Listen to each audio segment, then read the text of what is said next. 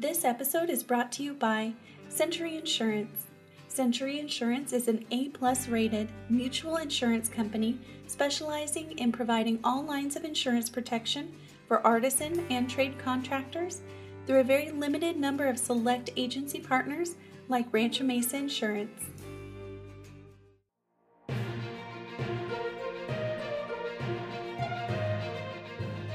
Hi, this is Alyssa Burley with Rancho Mesa's Media Communications and Client Services Department.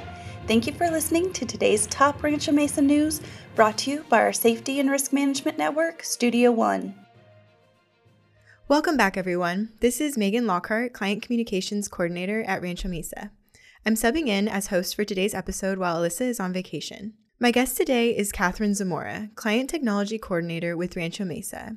And today we're covering OSHA's recent ruling to expand record-keeping requirements for high-hazard industries. Catherine, this is your first time ever being on the podcast, so congratulations for that, and welcome to the show. Thanks, Megan. I'm happy to be here.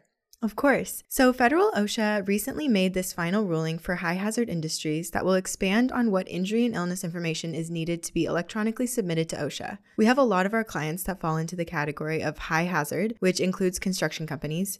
Catherine, can you expand on what these requirements will entail or what these businesses will now have to report on?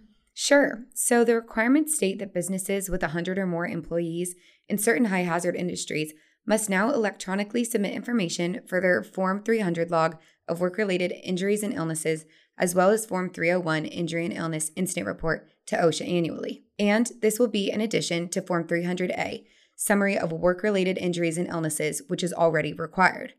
Additionally, establishments are required to include their legal company name when making these submissions to OSHA from their injury and illness records.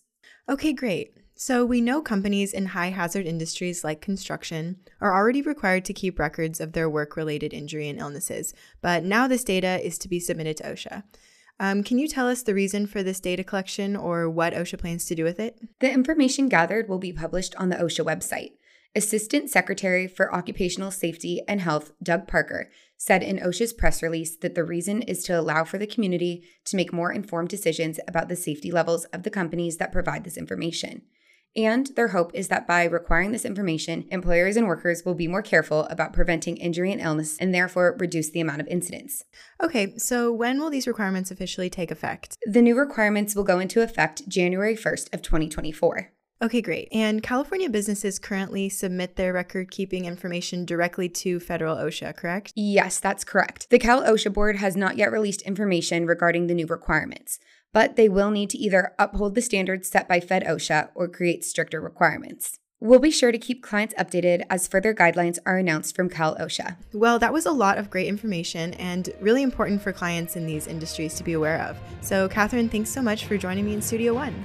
Of course, Megan. Thanks for having me. This is Alyssa Burley with Rancho Mesa. Thanks for tuning in to our latest episode produced by Studio One. For more information, visit us at ranchomesa.com and subscribe to our weekly newsletter.